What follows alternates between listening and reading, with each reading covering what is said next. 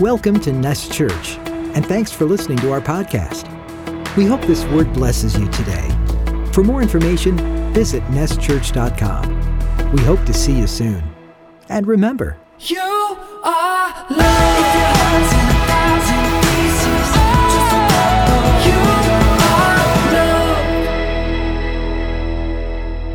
loved. This is what I want to do today. We're going to call this night tonight a special treat for you guys, and it's going to be Steward the Dwelling Part 5. I don't know if Sunday we'll do Part 6. I don't want to rush God, and I don't want to twist God's arm. I'm hoping to go with some other things that He's been putting in my heart, like being gripped. If you were here last Sunday, I felt like being gripped with passion really, really stuck out, and it did something to my heart. Talking about being gripped. So who knows, maybe now we'll stay on being gripped with passion for 5 weeks and we'll see what God does. But today we're going to jump into what we would call Steward the Dwelling Part 5. And if take out your Bibles there and open up to Psalm chapter 24. I'm going to read from a different translation maybe, so it might kick off some words a little bit differently, but you could still catch the same stuff as you're reading along. And in Psalm 24, I'm gonna start off actually with the first verse, and this is where we left off on Sunday. But I did have a lot of things to say in it, but I wanted to end the service already because it was time to end it. We felt that it was time to end it. So we did just that, and we were obedient, and we ended it. So I just read Psalm 24, and I really just focused on the last verse. But today I kind of want to jump in a sense, not verse by verse, but somewhat like that, and see what it is that God wants to share with us. When we read Psalm 24, if you remember this from last Sunday, we said that some have titled this psalm the King of Glory. They titled it the King of Glory. And when we get to the end of it, you know why they titled it the King of Glory. And David, as he writes this psalm, it's interesting because David is actually writing a psalm that deals with celebration. And if you're taking notes, I think especially a night like tonight is so good to take notes and just learn. But what he's doing is he is celebrating God's kingship, specifically his kingship. And I think this is cool. When an earthly king is giving knowledge to the one true living king, the one whose throne is above all thrones. And for me, that does something because most kings, if you study these times, they called themselves God. The pharaohs were considered gods. You guys know that. Many kings from Judah and even at the time from Israel would blaspheme and call themselves God. So it was very common for them to see themselves as higher than the God of the Israelites. Even some of them themselves being Israelite or being Jewish. Very weird times. But it's still the same thing today. You have artists that think they're gods. And they call themselves gods. And they display themselves as gods. So it hasn't changed so much. But it's interesting that a king who sits on a throne, who reigns over the most powerful nation, who is one of the most fierce and one of the most respected warriors called David, he writes a psalm to celebrate this King of Glory, and in celebrating, he's celebrating the kingship of his God. And what he's describing in this psalm, as we said it on Sunday, was his enthronement. And you should write that word down and maybe even do your own study on it. But enthronement, and that's what he's focusing on God's enthronement. When a king sits on his throne, when he's being seated, when there's a massive ceremony, in these times when a king was chosen or a king died and a son took over or whatnot, they had an enthronement celebration, and all the nobles and all the respected leaders and even other kings from other kingdoms would come, okay? You remember this from Frozen when she becomes the queen, okay? I know I mentioned the Frozen thing. I'm a dad with two little kids, but whatever. But that's an enthronement. Everyone comes to celebrate, and everyone comes to pay homage. And now this king is being seated upon their throne. They have right to it. It's their throne. And here is David writing Psalm 24, and he's describing the God's kingship, his enthronement, and celebrating the king who sits on a throne, which is his throne, that no man and no one above him, because there is no one above him, made for him to sit on. He sits on the throne that is set for him to sit on. And what an amazing psalm this is.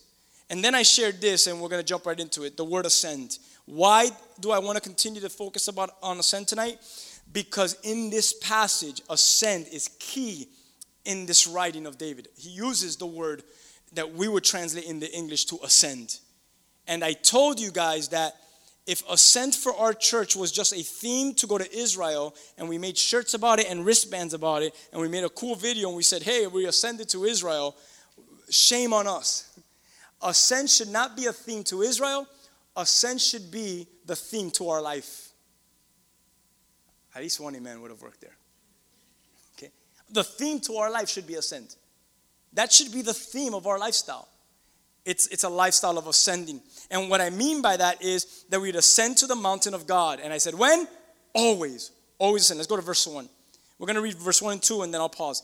Look what David writes here. I'm going to read from the Passion, and just follow with me. It says, God claims this world as his, the world as his. Everything and everyone belongs to him. He claims the world and all who live in it. He's the one who pushes back the oceans to let the dry grounds appear, and he plants the firm foundations for the earth. Awesome entrance to the psalm. God, enthronement, king of glory, he claims the world. It's his claim. And not only the world, but everyone in it. He's the one who pushes back oceans, and he's the one who lets dry ground appear, planting firm foundations for the earth. I love when God speaks to Job, and he says, Job, he tells, you wanna ask some questions? Let me ask you some questions. And he says, who knows all the stars and knows them all by name? Who tells the ocean where to stop? And he just asks him, and Job's like, oh, okay, I'm done complaining. You are the King of glory, right? Like Job couldn't answer that. It's true. Go to the beach, and who tells the water just to fizzle and stop right there? And the creator of all the universe says, I did. I created, and that's where it fizzles away. And what is the name of that star that is right over our house that sparkles every day? And we don't even know its name. And maybe they named it after a Greek god or a Greek goddess. But God knows its name by origin when he created it. I mean, those are some crazy things. When you get to heaven, not only does he know your name, but he says there are hundreds of billions of stars in this galaxy. And I know every single one by name. I was bored. I just do things for fun like that. I mean, I want you to understand what David is doing here. God claims the world as his. Everything and everyone belongs to him. He's the one who pushes back the oceans, lets the dry ground appear, plants firm foundations for the earth. David is writing this very specifically to his people of his day. He's writing this psalm because there was an ancient Eastern belief in these days, and David knew that. And the belief was that the earth was supported by, and you've probably heard of this and all that, by pillars that were sunk into the sea or even floated upon the sea. And David knew that. David knew that's what was being taught around circles. There is no pillars that are in the oceans keeping this world together. There is a God who holds this world together, and it's his claim. And that's what he's writing. So what he's doing is he's coming against this ancient Eastern belief that it was supported by these pillars that were somewhat in the sea. And David, in his writing, goes straight against those philosophers that he knows very well, and he knows where they're debating these things at. And he actually says, absolutely not.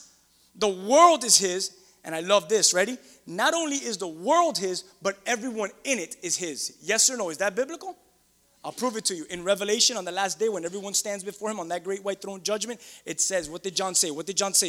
He says, I saw everyone standing before him. I saw the nobodies and the somebodies. I saw kings and presidents and priests, and then I saw your normal lay people. All man stood before him. And the mightiest king looked like a little ant before the throne of God. Why? We're all under his claim. We're all his creation. You know, we make ourselves bigger than what we really are.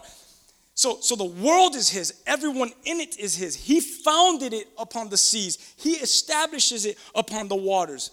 The proper, and I'm going to say this, the proper translation for God here in verses 1 and 2, and whichever way your translation says it, but if you study into its proper language and all that, the word God there, it's the word Yahweh. And David is saying Yahweh, which means the existing one. When we learned that his name was Yahweh, our God, Father, Son, and the Holy Spirit, his name is Yahweh. And we know that when Moses says, what's your name? So when I go to Egypt and I free your people, who do I tell them? You say, Yahweh. And that's when we get the word Yahweh, tell them the existing one is with you.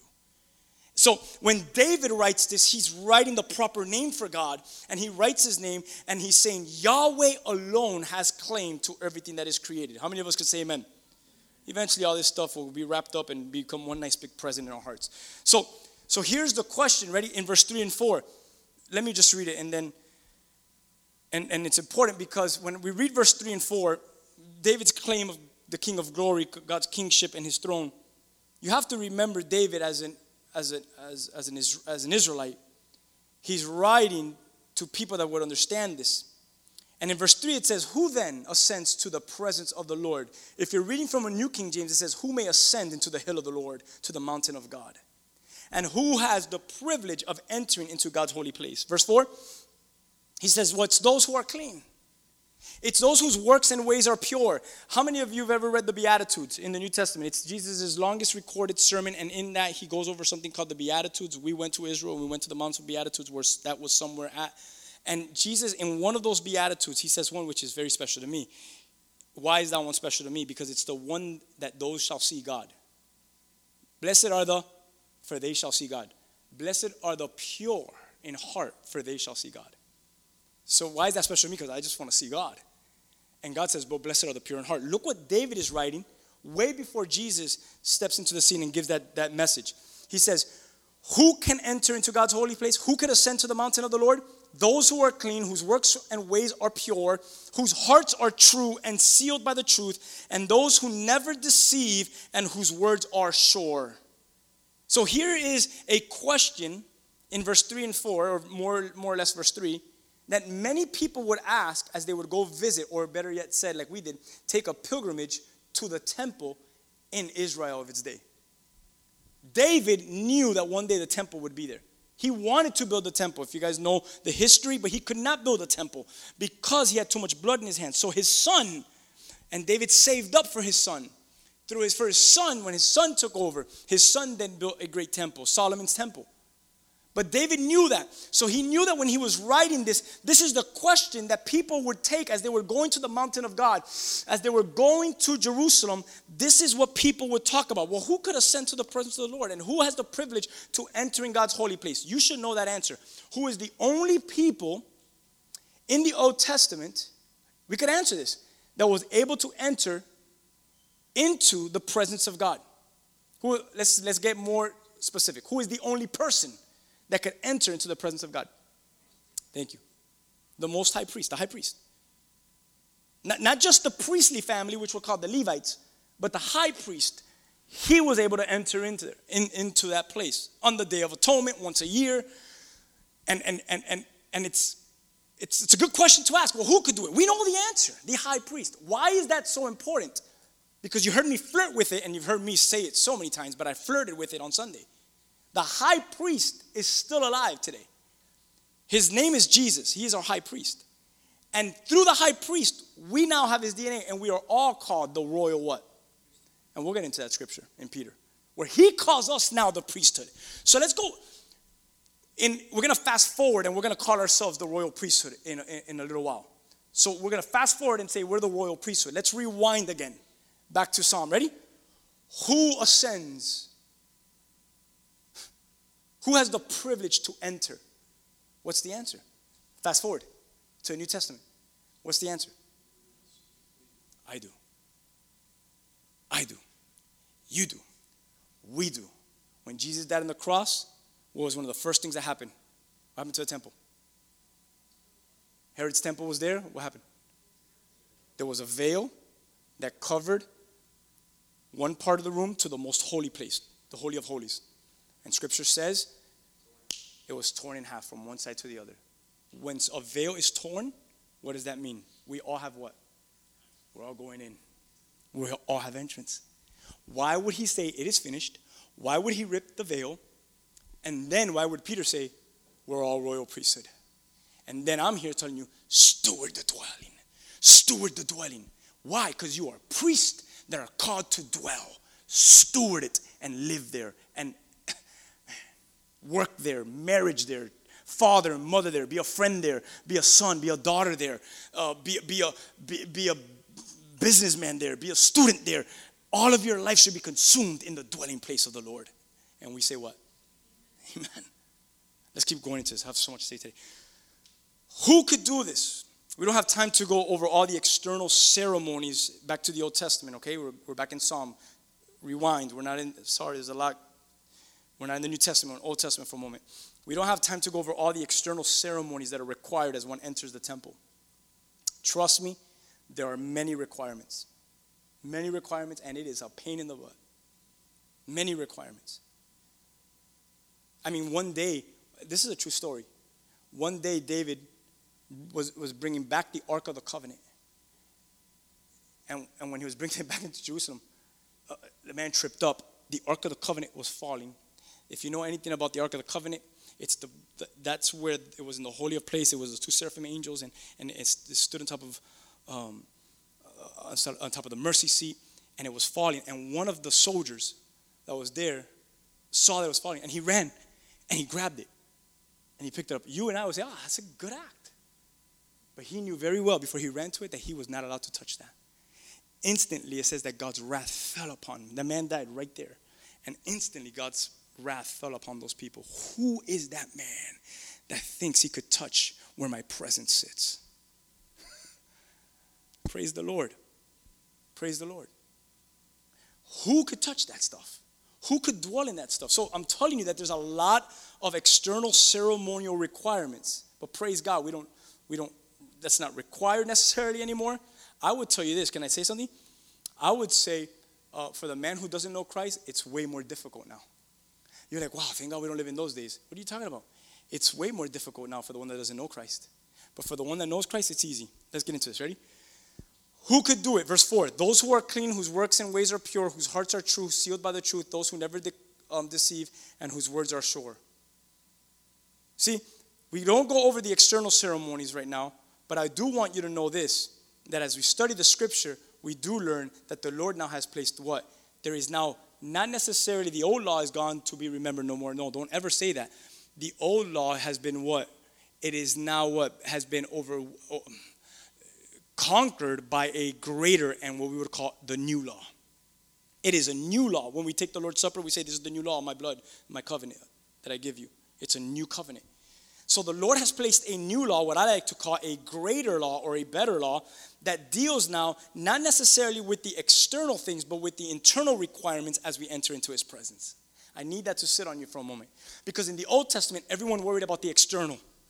And now we come before the presence of God like you and I did. I am the wick, your love is the flame. I want to burn for your name. And what we don't realize is that process right there, there is what I just said. There is an internal requirement that occurs to enter into the place of his presence. That is why when I speak to people like, I don't know what it is about my life, I'm not really feeling the presence of the Lord anymore. 5-minute in conversation will nail it to the T what exactly is wrong with them and why they're not meeting his presence. It has nothing to do that God is not there. It most likely has everything to do with that person has not been there. They have not met the internal requirements of the spiritual man to enter into the presence of the Lord. Who enters into the presence of God, as David says? The clean. Here it is. We're called to be clean. The Hebrew word there is innocent. Innocent. Paul writes, when you live your life before others, live it out with no sin, blameless, so that there's nothing that they could point at the finger and blame. That's why watch your mouth. Don't gossip. Don't go out there and sin and then put it up on your stuff. Well, I'm just true to the game. I'm just not a hypocrite. No, that's foolish, because now what happens is many eyes are watching you and now they have stuff to say about you. Paul writes, live your life blameless before others. So when they speak about you, they can't find nothing bad to say, but when they speak of the good of my nature that is in you. That they see me, but they see you, Lord. Paul writes that in the New Testament. Let's go back to the Old Testament. The Hebrew word here means who could enter? The innocent, those whose works and those whose life is pure. The Hebrew word for pure there, it's a word that means morally pure. Morally pure, not immoral people, but morally pure before the Lord. It's interesting when we look at that, because there's so many that we come before the Lord and God is doing great miracles, but we haven't decided to live our lives pure morally before Him. And we want to continue to say, well, I don't feel His presence. Yeah, because you're continuing a lifestyle of sin. You're continuing a lifestyle of perversion, or you're continuing in a lifestyle of blank. And God is calling you to what? Holiness and righteousness and glory and deeper dwelling. Are you guys with me? It's a new and greater law. It's innocent. It's morally pure. It's interesting that Jesus later on in the New Testament says, you want to see me? You want to see me? You want to see God? You want to see God? Pure in heart. Be pure. So what we should do tonight as we kick this off, take an interior inventory of your life. Whose hearts are true, it says here, and that are sealed by truth. Do not answer this out loud, rhetorical, or just answer to yourself, and you know you. Is your heart true? And is it sealed by His truth?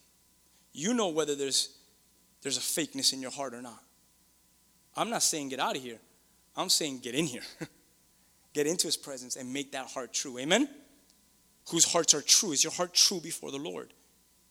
You could either repent and humble yourself before Him, or you could reject it and be rebellious towards Him and run away from Him. It all depends the nature of your being, man. Who you're gonna be. Let's take an interior inventory. Who has not lifted up his soul to an idol? It says, who has not sworn deceitfully. Look at all these things that it says in this passage. Meaning that we are cleansed. I love this. We are cleansed of all unworthy motives. Now, are there moments in my life that are unworthy? What do you guys think? Heck yeah. Big time, yes. Unworthy moments. But to get rid of the unworthy motives, that you even planning the schemes and planning the evil and planning the sin out, like the premeditated stuff, where your life is no longer consumed by unworthy motives. It's the pure in heart. They seek God, and by seeking God, what do you think the answer is? When you're pure in heart and you seek God, what do you think the answer is? Man, I want to tell you a story that happened to me last Sunday, but I don't have time for it. When a little girl looked up, well, I call her a little girl because I've known her since she was young, looked at me and said, I see Jesus. It's pretty cool. I'll share that on a Sunday to come. It brought me to tears. But if you seek God and your heart is pure, what do you think the answer is? Then you're going to what? Then you're going to what? You're going to see Him. Pure in heart, seek Him, you're going to see Him. Why? These are people that hunger for God. I'm going to ask you some very serious questions. Why? Because I love you. Why? Because that's why I've been put in your life. I want to address your heart. I want to address your soul. And I need to make sure that I stir it up for greater things. So watch this. Ready? Here's my question. Are you hungering for God? Well, can you kind of describe what you mean by that? I'm not talking about an appetite, just an appetite for the kingdom of God or for the things of God. I'm not talking about an appetite, even an appetite for His kingdom. We talk about His kingdom so much, but even greater. An appetite for the king in which the kingdom belongs to. Are you hungry for God? Do you have an appetite for God in your mind, in your heart, in your soul as the day goes on? I want you to really answer that for yourself. The question has been asked to people, will you take a heaven without a Christ there? You'll be surprised by many people's answer. Many people would say, absolutely. I will take a heaven without a Jesus any day. Shame on us if that's our answer. Because we're not doing this stuff for heaven. We're doing this for the one who rules in heaven. We're not doing this stuff for the kingdom, but for the king, the king of the kingdom. That make any sense to anyone? So what am I talking about? We are called to be fair and generous with unworthy motives, especially with others, as we deal with others. You have a bad attitude towards others? Listen, stop saying things like, that's how I am. That's not who Jesus is. So if that's who you are, you're not like Jesus. So when they see you, they're not going to see Him. That's the truth. Do I have a bad attitude at times? Yes, I do. Do I recognize when I have that bad attitude it's not of Christ? Absolutely, I do. Do I have to keep it like that? No, I need to give it to the Lord. Guys, this stuff is in Psalm 24. This stuff is all here. Fair and generous as we deal with people. Right attitude. with right motives before others. These are the things that are to happen. When and how do these things happen? When we're dwelling in the presence of God. How many of you can say amen? Let's go to 5, 6, and 7 just to fly through this. It says, they will receive the Lord's blessing. Righteousness given by the Savior, by God. They will stand before God. For they seek the pleasure of God's face, the God of Jacob. And it says, Salah, pause in his presence. Think about that. Remain in his presence and just pause. Think about these things. Verse 7, so wake up, you living gateways. Lift up your heads, you ageless doors of destiny. Welcome the King of glory. He's about to come through. He's about to come through you. He's about to come through you. Isn't this a beautiful passage? Because weeks ago, and I repeated it again on Sunday, I said, we are the temple of God that the Holy Spirit lives in. So when David says, wake up, you living gateways. Lift up your heads, you ageless doors of destiny. Welcome the King of glory. He's about to come through. I'm going to tell you something right now. Verses 5, 6, and 7 is obviously speaking about the temple to come. But I want you to know that it's also a revelation of the temple that is today, that is to come, which is us. That the doors of the temple, yes, they would be open one day, and the Ark of the Covenant, the presence of the Lord, would sit in Jerusalem one day when the Ark of the Covenant would be brought in. But we've seen that we too are the temple, and now the covenant has been made, and his presence now lives in us. Amen? So he says, lift up your heads, ageless doors of destiny. Welcome the King of glory, for he is about to what? To come through what? You. And I believe that's talking about me and you now. I believe that this verse, believe it or not, as David wrote it, has little to do with the temple that is to come in Solomon's time. I believe it is a writing of prophecy that is to come in your day, sitting in the middle of Hialeah in this church. And he's calling you, gateways, open up the door. The Lord of glory is going to come through you. When they see me, they see you. He's going to come through us. Amen? And then he says, verse 8, you ask, who is this glory king, this King of glory? The Lord armed and ready for battle. I cannot stress this again today. I did a lot of this already on Sunday. He is the mighty one, invincible in every way. Exodus chapter 15, if you want to go back, you're taking notes, go back and study that. It actually tells us that Yahweh, which is his name, is a man of war. He says, for he's a man of war, and it says, and Yahweh is his name. Powerful passage. I think it's like verse 13. Don't grain of salt kind of stuff, but it's in Exodus 15. So that's a beautiful thing to remember. Verse 9. So again, he repeats. Repetition to a Jewish man, to an Israelite, is emphasizing something. So wake up, you living gateways, and rejoice. I love this because when the Lord comes through you, it's a lifestyle. It's a lifestyle of rejoicing now, right? Fling wide, you ageless doors of destiny. Here he comes, the King of glory, ready to come in. You ask, who is this King of glory? Man, let this rest in your soul today. He is the Lord of victory, armed, ready for battle, the mighty one, the invisible commander of heaven's host. Yes, he is the King of glory. Salah, pause and think about these things. How many of you could say amen to that? Steward the dwelling, because he's the King of glory, armed, ready for battle. He's the mighty one, invincible commander of heaven's host, the King of glory. Steward the dwelling. The responsibility is yours and mine to take care of what he's given us. What has God given you that you need to steward? I'm going to tell you right now, it's greater than your children. It's greater than your money. It's greater than your job. It's greater than the person you love the most in your life. It's the greatest thing that God has given you to steward is his presence in your life. Some people don't like to hear that, but it is the truth. The greatest thing that you could steward is his presence in your life. And automatically, my children will get taken care of. My job will get taken care of. Because it all comes from being attached to the vine. I'm a vine dweller. John 15, I'm a vine dweller. Steward the dwelling. All right, let's get into this and maybe we'll end right here. Psalm 132, I'm just going to read it. Psalm 132. Why am I going to read this passage? Because it's a passage that God spoke to me this week. And it's David's heart. As we're talking about steward the dwelling, it's David's heart regarding the ark and regarding the presence of God. Remember, David, Psalm 24.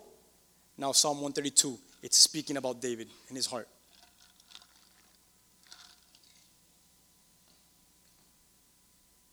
David's heart, his desire for the presence of God. Let's just read it. I'm going to read from verse 3.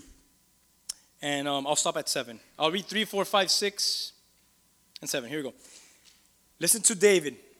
Written about David. And David would say this. Ready? Verse 3. I will not cross the threshold of my house to sleep in my own bed. I put this up on social media. I will not sleep or slumber, nor even take time to close my eyes and rest until I find a place for you to dwell, Almighty God of Jacob. I devote myself to finding a resting place for you. First, we heard that the ark was at Bethlehem, and then we found it in the forest of Kiriath Jearim. Let's go into God's dwelling place and let's bow down and let's worship before him. What a beautiful words by David. But here's what God was sharing with me. I want you to look back at verse 3 and 4. Notice those verses. Let's read it one more time. I will not cross the threshold of my house to sleep in my own bed. I will not sleep nor slumber, nor even take time to close my eyes in rest. What a beautiful thing. In verse 3 and 4, I want you to see this. It is the diligence, it is the desire, it is the yearning within the core of a man named David. Or the better word to use is, that we want to read according to verse 5 is, look at verse 5.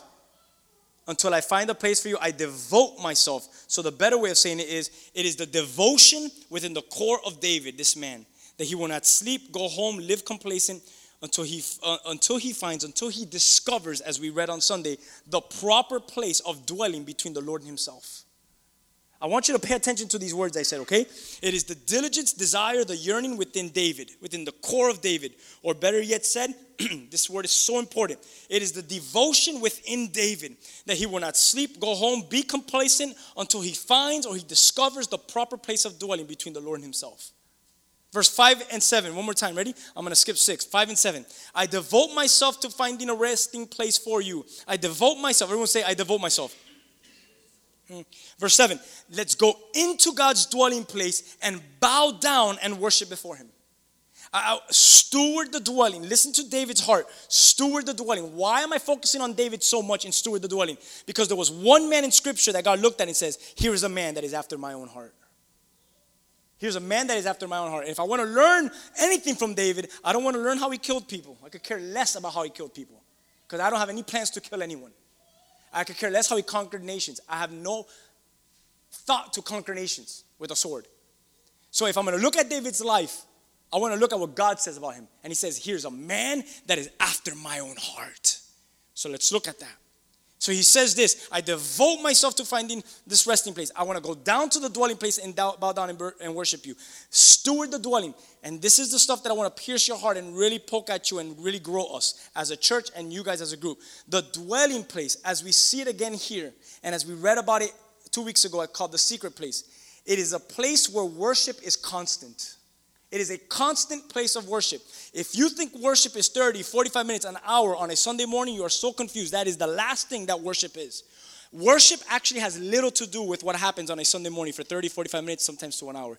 That is actually a minute thing of what true worship is. That is not even the full definition of what worship is. So when we see this devotion and this dwelling place, we learn yet again, as we've learned weeks past, that the dwelling place is a place where worship is constant. And the ones, this is so good, and the ones that have found it, or the ones that are located in that place, have devoted themselves to it more than the comfort of life.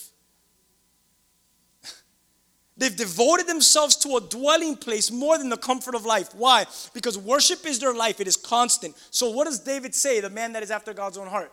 It is more than the comforts of life for David. How do I know it's more than the comforts of life for David?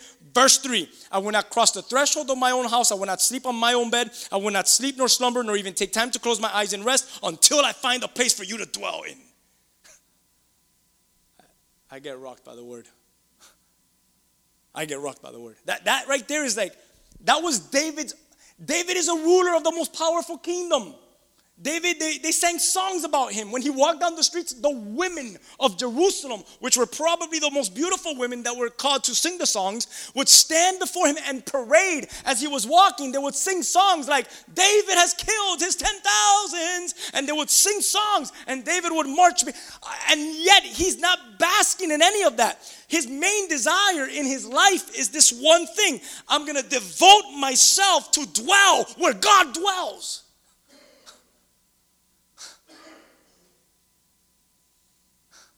No wonder when Jesus walks in, there's an inheritance for David. David's still being spoken about and being blessed. So he's walking, and there's a blind man like Bartimaeus, for example, and Jesus is his name. And Jesus is walking, and what does the blind man say? Son of David, have mercy on me. That's powerful. Jesus, the Messiah. Think about that. You're David in eternity. And they're like, they just called the creator of all things my son. That's just, maybe in a week you'll catch that. But that's mind-blowing. If I was David, that's, whoa. Jesus walked into a town and blind men say, Son of David, have mercy on me. What does that mean? What does God mean by that? He's associating Jesus to David. He's associating Jesus to David. Son of David. Oh, man. I could preach off that alone for, oh, man. I want them to associate Jesus with me. One day, there were 7 sons of Sceva in the book of Acts, and they started to cast out a demon. And the demon spoke to those men. And you know what he said? Jesus, I know. And Paul, I know. But who are you? I think it said a little bit more than who are you, but who are you? And the man got up and beat the living heck out of those 7 men, and they ran naked and beat up from the town, and they were the laugh stock. I don't care about the demons. I don't care about the guys running naked. I don't care about them getting beat up. What I do care about is that Paul was associated with Jesus, who the demon knew. Wow. I want a demon to say about me one day, Jesus I know, and Rigo I know. Oh, man. How will that happen? Because I've devoted myself into the place of dwelling where he dwells with me and I dwell with him. Steward the dwelling. It's a constant place of worship. It's not 30 minutes. How do I know people are struggling with their worship outside of here? Well, I'm going to speak to you as a pastor and as a brother and as a father and as everything that could be spiritual to you. Because they struggle to worship for 30 minutes. And if people struggle to worship for 30 minutes, there has to be a struggle in their life to worship with all of their life. There has to be a struggle in there. So what am I trying to do? I'm trying to erupt their place of worship outside of these walls. So that when we come here, this is just a bonus. I know that. I know people are struggling in our church. I know some of you are struggling. I know that. Why? Because I struggle. We struggle. But I want to get to a point where those struggles don't conquer us no more, or don't have victory over us. That, man, we're singing songs in the struggling. Hallelujah.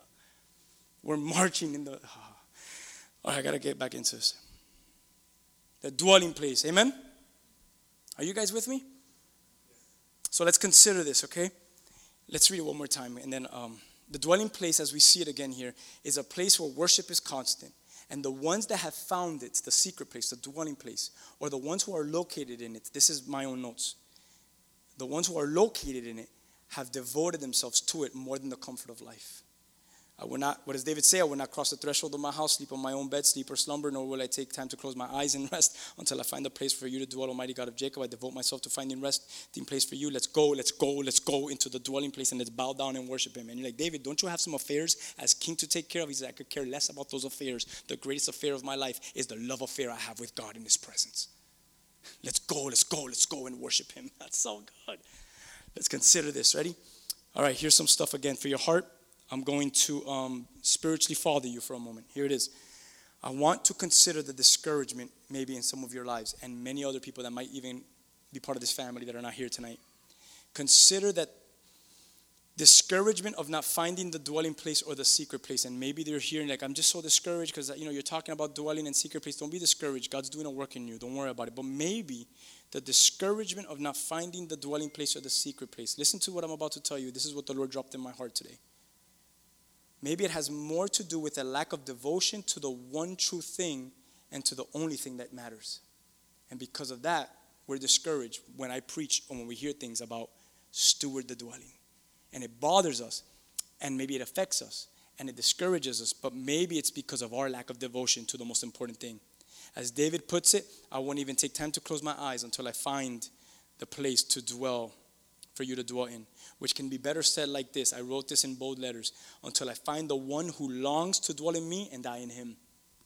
Here it is. Here's some more stuff I want to drop in your heart. This is my notes to you, my heart to you, what God was putting in my heart. Here it is. I believe that your greatest devotion is also an unpopular devotion. This devotion between you and God, I believe it's also a very unpopular devotion. Do you guys understand what I mean by that? It's unpopular. This devotion between you and God, it's unpopular. You're going to college now, you told me next week. Your devotion to God, brother, it's unpopular in that college grounds.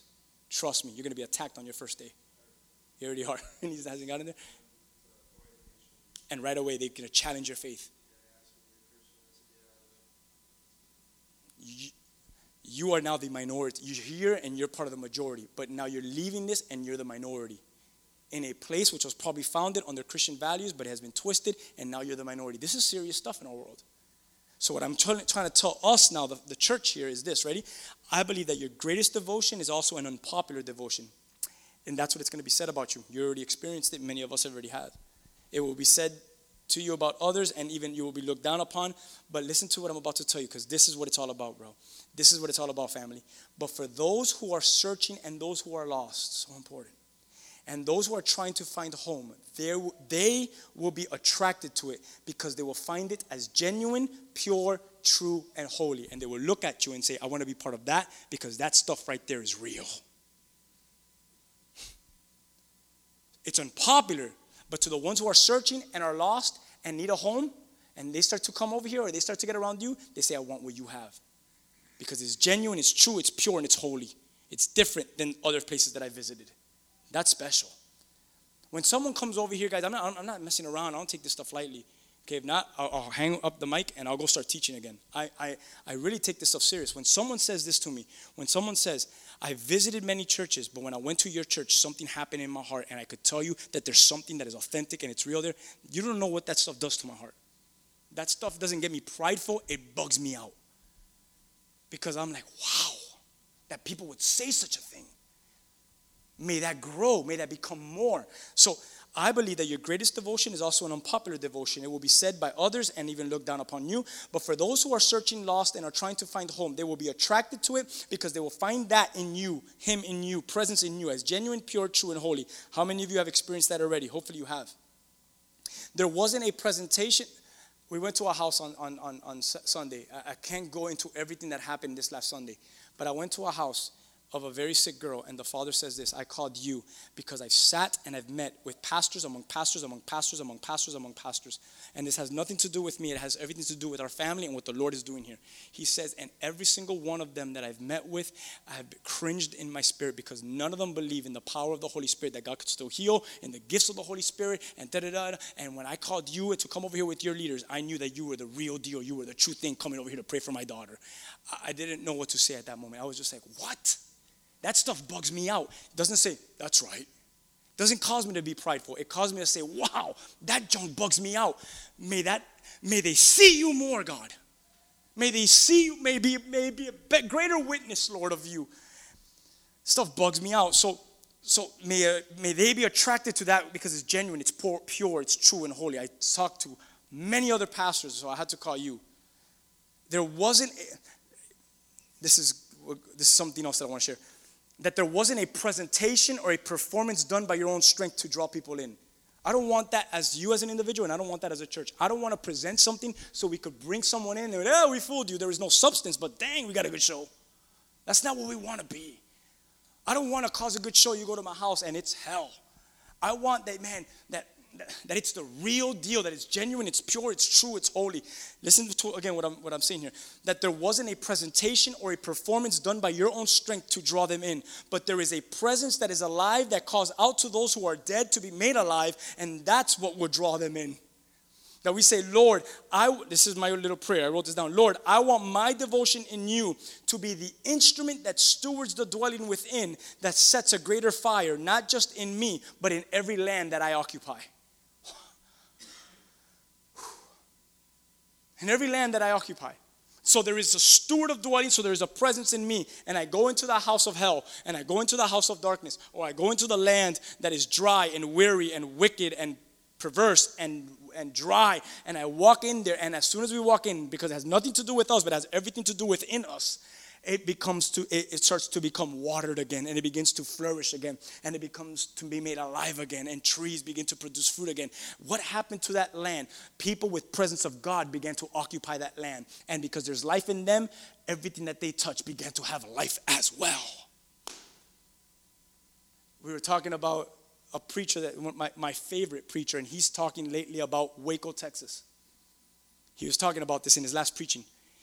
He says, Waco, Texas. People say about Waco, Texas, you're a wacko to want to live in Waco.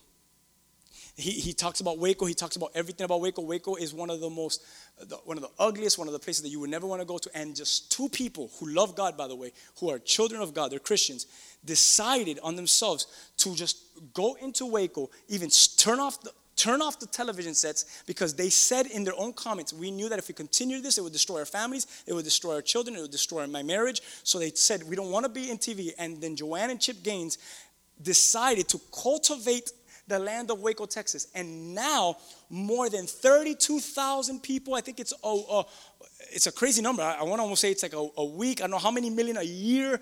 And now they didn't have that one hotel now. And now they have beautiful hotels coming up. And people are traveling there. And now when you think about all these beautiful places to Texas to visit, the number one stopping ground is Waco, Texas. Because two Christians cultivated that land and brought life to a place which was only known as death. The only thing that people would remember about Waco was a man named David Koresh that stuck a bunch of people in a cult in a room. And the FBI screwed up a whole big ordeal in there and burned everyone up alive. And that was the biggest thing that happened in Waco. But two Christians went in there and started renovating the whole thing. And now there's life again. Man, is that not true in the spiritual realm as well? That we are filled with such presence that every land we occupy becomes revived because of the revival that's in us.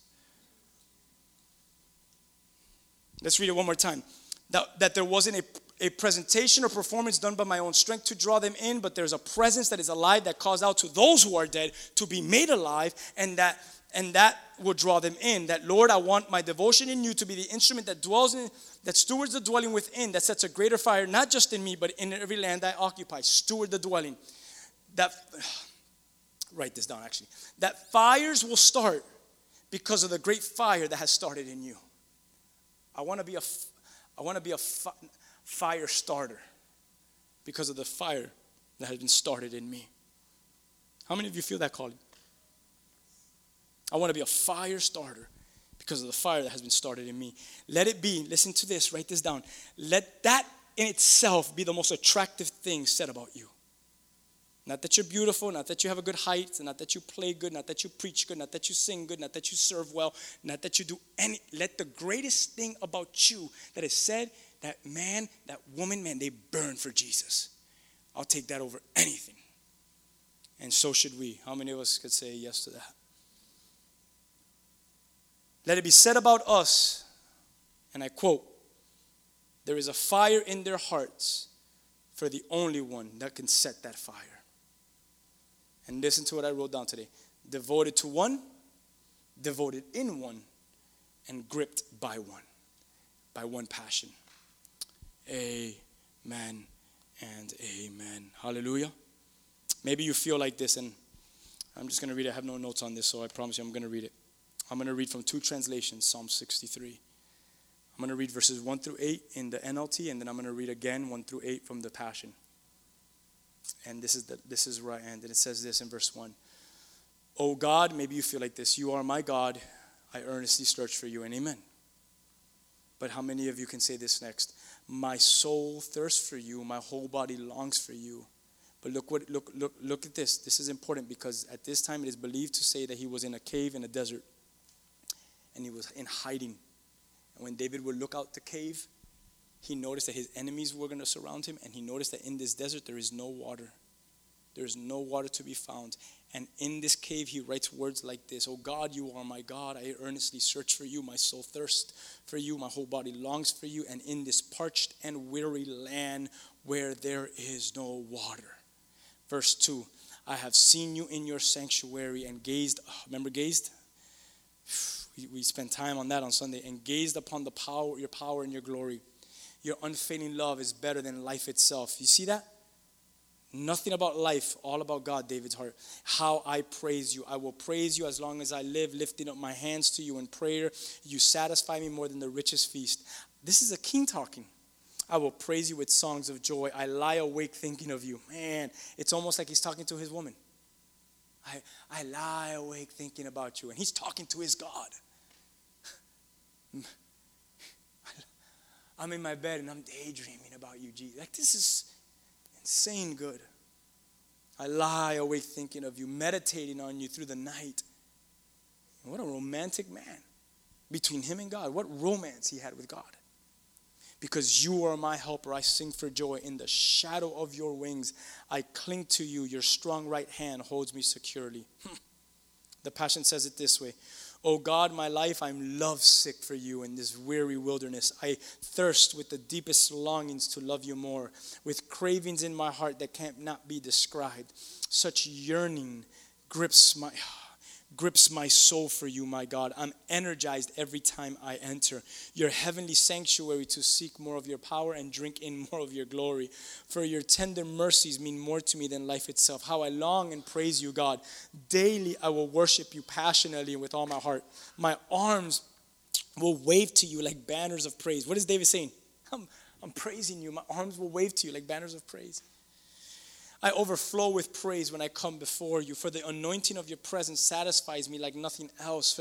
For you are such a rich banquet of pleasure to my soul. Verse 6 and 7, I lie awake every night thinking of you, reflecting on how you help me like a father. I sing through the night under your splendor shadow, offering up to you my songs of delight and joy. Verse 8, with passion I pursue and I cling to you because I feel your grip on my life. I keep my soul close to your heart. Come on. Verse 3, 4, and 5. I will not cross the threshold of my house. I will not sleep on my own bed. I will not sleep nor slumber. Nor will it have time to close my eyes and rest until I find the place of dwelling. May that be our hearts today. Let's go into God's dwelling place. Let's bow down, Psalm verse 32, and let's worship. Let's worship before him. Let's steward the dwelling. Amen. Stand with me. I feel like we're going to end there. It's a good time to end. A good scripture to end. And number 16 and 17 gets thrown down the toilet for right now. But this is important. I want just maybe, I don't know, maybe Rudy will play something soft in the background, but just take a minute, 2 minutes. Maybe the same song. So he doesn't have to search. You can play the same song. And as we sing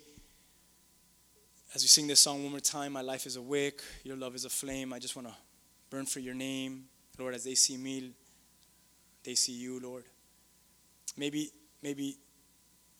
God spoke something in this teaching to your heart today, that you recognize the depth and the greater call to steward your dwelling. And I want you to make that real tonight. I want you to make that commitment tonight. I want you to put your hand to the plow and not look back. I want you to steward the dwelling. And I want the greatest thing, the highest words of praise for your life to be the ones that were said today. That woman, she burns for her love, for her beloved, for her Christ. That man loves him. Let there not be an entertainment. Let it not be a presentation or a performance, but let it be a presence that attracts men to you, that Lord, my devotion to you and your presence in me, man, that every land I occupy will be affected because of that which is affecting me within. Lord, I pray that word and all these things would burn deep within us, that we would chew on this and let it resonate and let us lay in our bed awake thinking of you. And let this stuff make sense to our own personal lives. So go ahead and spend a few minutes just giving this to the Lord. You could come up here and get on your knees if you feel like it. But if you want, right there between you and God, surrender it, offer it up. The altar call's open. Open up your heart. And let God, even right now, tonight, do a miracle. If you want to cry, you can cry. If you want to pray, you can pray. If you want to sing, you can sing. But let the Holy Spirit do his way. Align your heart. Let's go ahead and let's seek him for a few minutes and we'll close up.